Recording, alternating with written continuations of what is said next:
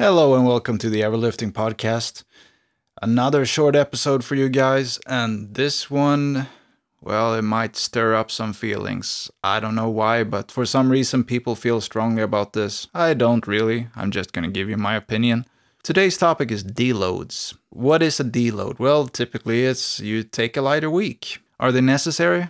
Let's examine that a bit.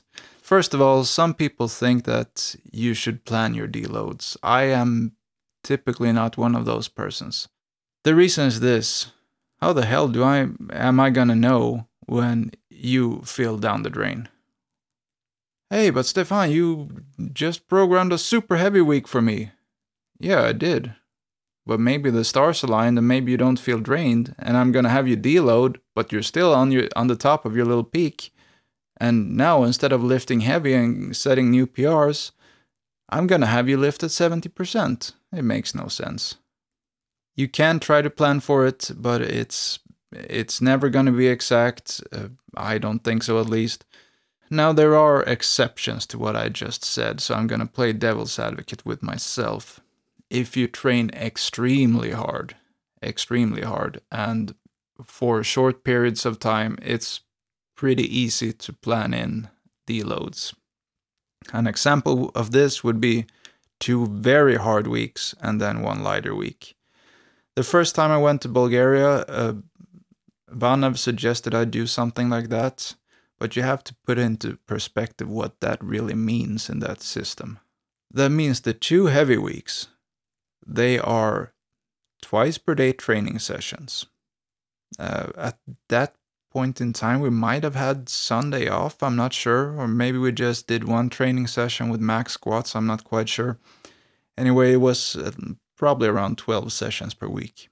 And we trained super hard. The intensity, as anyone who has ever heard of the Bulgarian system knows, is very high. We didn't do maxes every day because that's not how we typically start out people.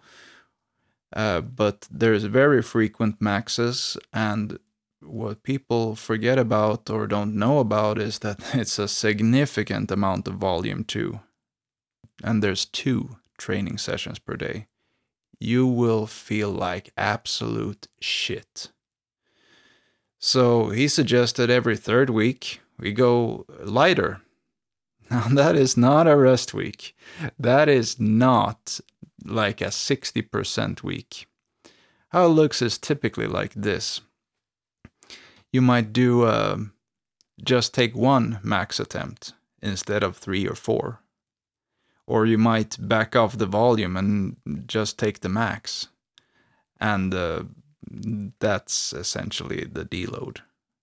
I know that for people talking about deloads, that's not what they have in mind. So you have to put this thing into perspective. Within that system, within that layout, that deload made a lot of sense, because after those 2 weeks when you're pushing hard, you're gonna feel totally drained, and yeah, you're still taking maxes on your deload, but those maxes are gonna feel easy in comparison. So let's talk more traditional deload. One rule that I've used a lot ever since I started developing my own system years ago is the 60% rule. Obviously, I got that from Kramer and Satsiorski's book, The Science and Practice of Strength Training, where they bring it up, where essentially they say that the lightest period should be roughly 60% of the heaviest. And I think I've written about this on the website if you want to check it out at everlifting.com. It's a very easy way to plan things. Now, 60% might not mean 60% intensity. It could mean 60% volume. And if you look at it that way, that's actually pretty close to the example I mentioned from Bulgaria. And I know for a fact that they didn't read this book. So it's not something new.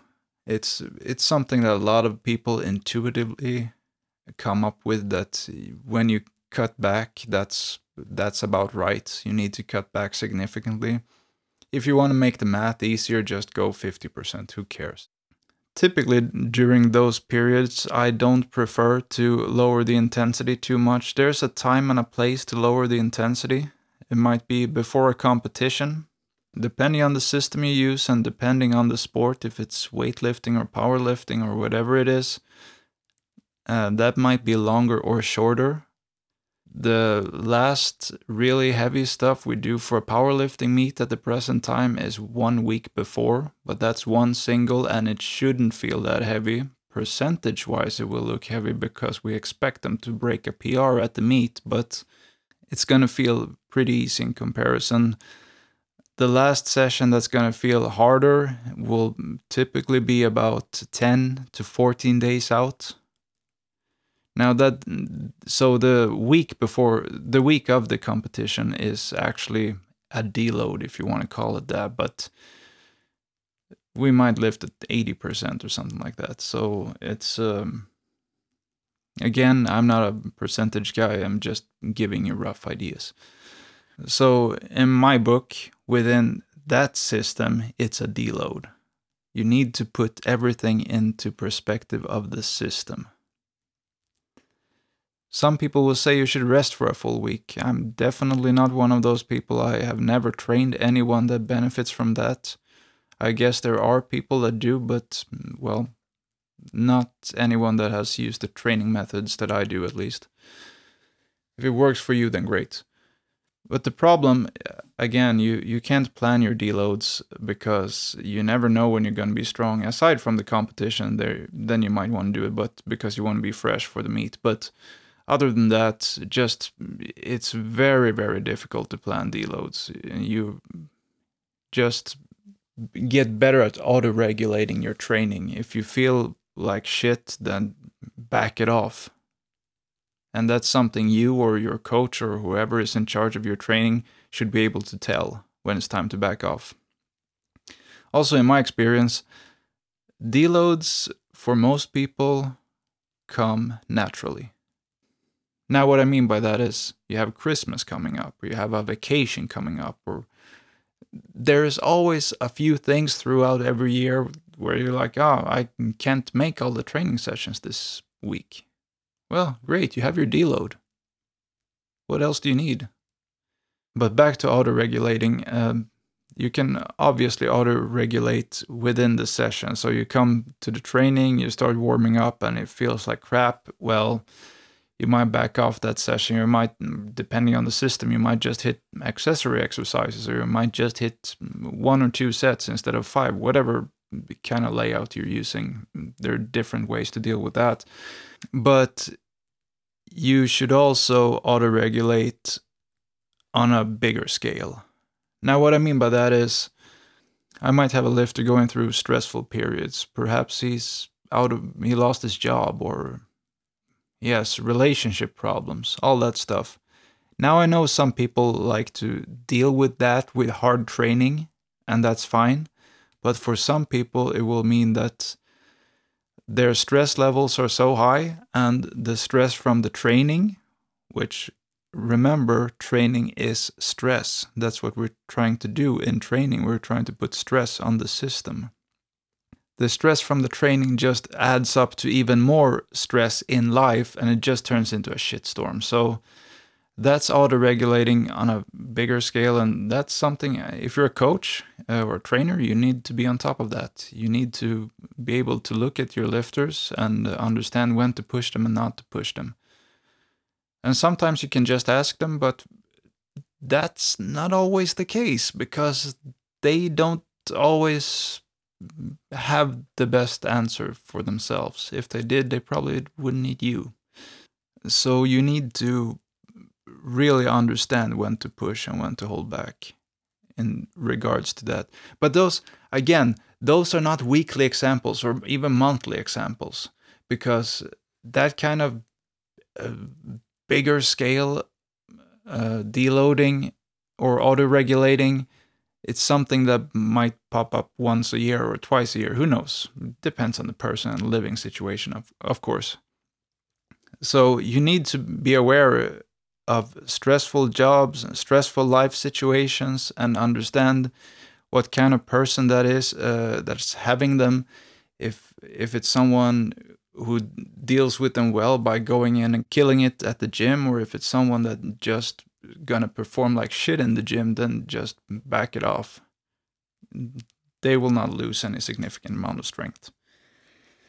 And that's another thing to bring up. How much strength do you lose with a deload? Well, you shouldn't lose any. You should get stronger.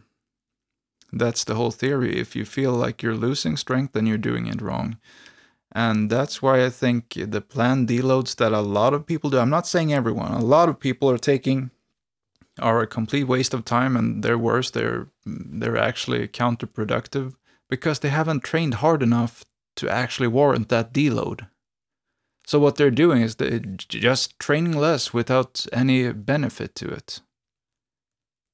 You need to have trained hard for a deload to make sense. So ask yourself, have you accumulated so much fatigue and stress that a deload actually serves a purpose? Or is it just in your program because some joker wrote that after 3 weeks or 4 weeks you need to deload? That's the question that you have to answer.